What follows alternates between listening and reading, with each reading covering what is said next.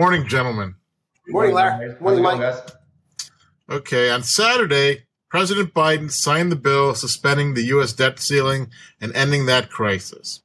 That news, plus the hot jobs report, sent the Dow Jones Industrial Average surging 700 points or 2% and the S&P up 1.4% on Friday.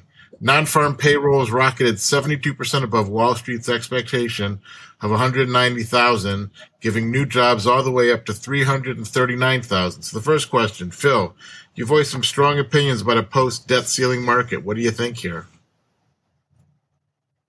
So look, I think that, it goes back to our base case scenario for 2023 that we laid out at our annual firm economic and market update, in which we said this was the bounce back year. Right at the half, you're coming in with the S&P roughly up about 10%, right in line to make back last year's losses. Now, we know that, this rally has been concentrated, right, in a handful of stocks, namely those top tech names. And you look at the NASDAQ up over 20%, et cetera, that certainly can't continue, even though it should make up for last year's losses. The Dow, however, is the laggard and dramatically underperforming. Financials, healthcare, et cetera, really, really underperforming this year.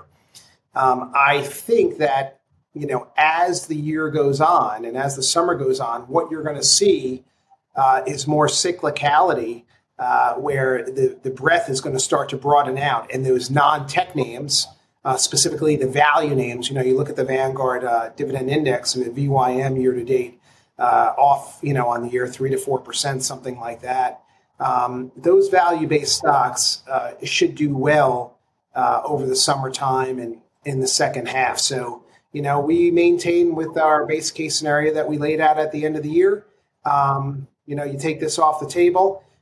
You did see a little bit of sell on the news right off the bat, which could be expected. And obviously on Friday, you had that number that was seen as friendly to the markets, and that's why you had the bounce. So is tech a little bit overvalued here? I would dare to say so.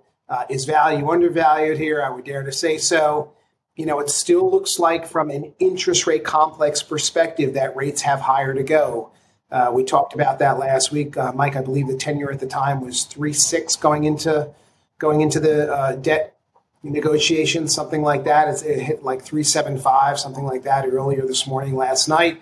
I do think that those rates go up a little bit higher than expected to the 4, maybe 4.25 range in the 10-year once again, which would be a good time to, again, fill up part of that bond portfolio on the mid and longer side with rates. So, this is folding right into what we said at the beginning of the year, right on target. And I think this is how it'll play out. Now, seasonally, you are getting into, August, September, October weakness at some point.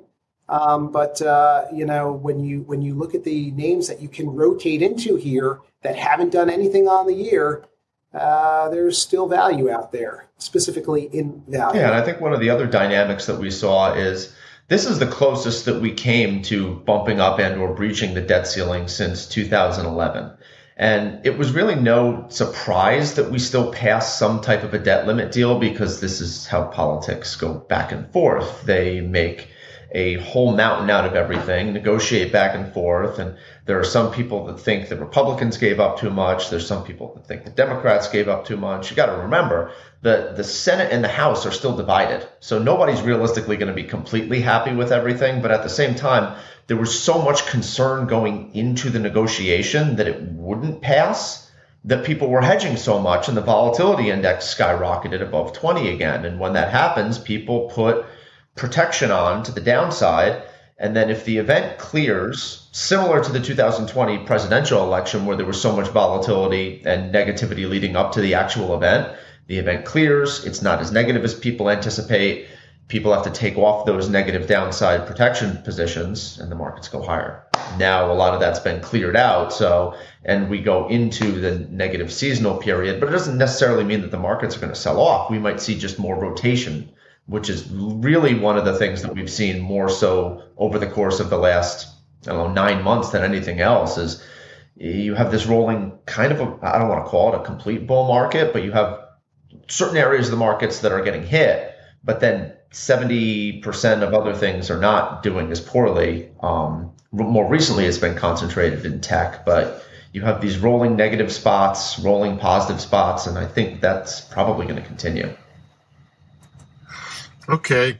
On the question side, a lot of focused wealth management clients have been asking about the U.S. dollar, and last week, Bloomberg said all around the world a backlash is brewing against the hegemony of the U.S. dollar. Brazil and China recently struck a deal to settle trade in their local currencies, seeking to bypass the greenback in the process. India and Malaysia in April signed an accord to ramp up usage of the rupee in cross-border business, and even the perennial U.S. ally France is starting to complete transactions in China's yuan.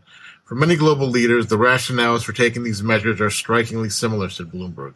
The dollar is being weaponized in an effort to push America's foreign policy priorities and punish those that oppose them. The biggest example is the unprecedented financial pain the U.S. brought to Russia after the invasion of the Ukraine war. This highlighted how dependent the rest of the world is on the U.S. dollar. So what do you guys see the dollar doing in the days ahead? Well, I think what's actually happening right now is very much in reaction to banning Russia from the SWIFT settlement system. We took away their ability to transact in US dollars. Now, does that mean we're going to do it to the rest of the world? No. But at the same time, the groundwork is being laid in terms of a reserve currency backup, right? In the event that some of these other countries have the potential to be banned from the SWIFT settlement system. Now, when you look at what's actually taking place with Russia, you really don't have to look any farther than what's actually going on with the price of oil, because ultimately their economy is 80 to 90% levered to the price of oil. But ultimately, at the end of the day, if you go back 3-4 years ago, you're looking at a position in a scenario where more than 90% of the settlement of commodities actually takes place in US dollar. And that's actually still taking place. That's still going on. It's not like the world is moving away from dollars, because most transactions that are taking place are still being settled in dollars. It's still north of. And look, I got to tell you, right? There's a lot of noise always out there about this, about getting away from the greenback, and who are the major talkers of that are these regimes that are bad global actors. And so, to manage an international currency is extremely complex.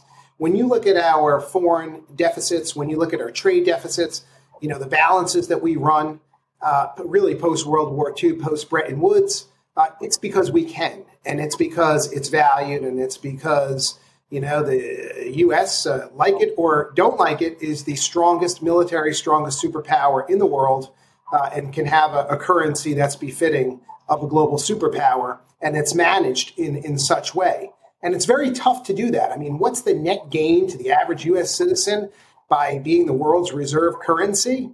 It helps globally with clout and with being a superpower, but it's extremely difficult to manage. And so these bad actors in the world, that was a very robust response, I guess, policy response, taking Russia and taking them off the SWIFT system, et cetera. I'm sure that as India emerges, look at India, global, they're going to really, this is going to be an Indian century. When you look at the youth, when you look at their demographics, when you look at them growing, I think that, this isn't the decade of China, but really India. And India can really emerge, especially when you look at the ages of the populations and the technology, and that English is their language. That all matters, right? And I think that India is really someone to watch here. But the Saudis aren't going to run a global currency. The Brazilians aren't going to run a global currency. Countries around the world don't have the ability to run a global currency like we do. There's really only 3 that have the ability to do it. Us, the UK, and Japan have the ability to run a global currency with the way our financial system is structured, with the way our debt can be issued around the world. And the other factor that you have to consider with this is in 2022, the dollar was skyrocketing. The dollar was so strong against all these other currencies. So for these other countries to get their hands on commodities, they have to convert to dollars to make the conversion, which results in them having to really losing money in a lot of these transactions. So this is A lot of it's in response to the fact that the Federal Reserve has had to hike interest rates so precipitously to combat inflation, but the world transacts in dollars. So they're trying to find other ways to not suffocate trying to get their hands on a limited amount of what is a currency in circulation, and that's the world's reserve currency. And whenever the poop hits the fan, you immediately see purchases to U.S. dollars. You immediately see purchases to U.S. treasuries because it is the safe reserve. And I don't think that will change for quite some time. And they can make all the noise out there, but it is the strongest reserve currency. You are 100% right. It is no coincidence that every time the markets go into a really significant free fall, due to the fact that you're going through some type of a global economic distress, the one thing that is almost a certainty is that the dollar's going up in that time period, always. And when that changes, then, the markets have spoken, right? And until that changes, I don't see the fear that's out there about, a non-dollar denominated. These are really interesting headlines because they're polarizing and they capture a lot of eyeballs. Yeah. Well, thanks, guys. That was great. And if you'd like to submit a question, send it to our email address, which is question@twoquestiontuesday.com, and we'll be back next week.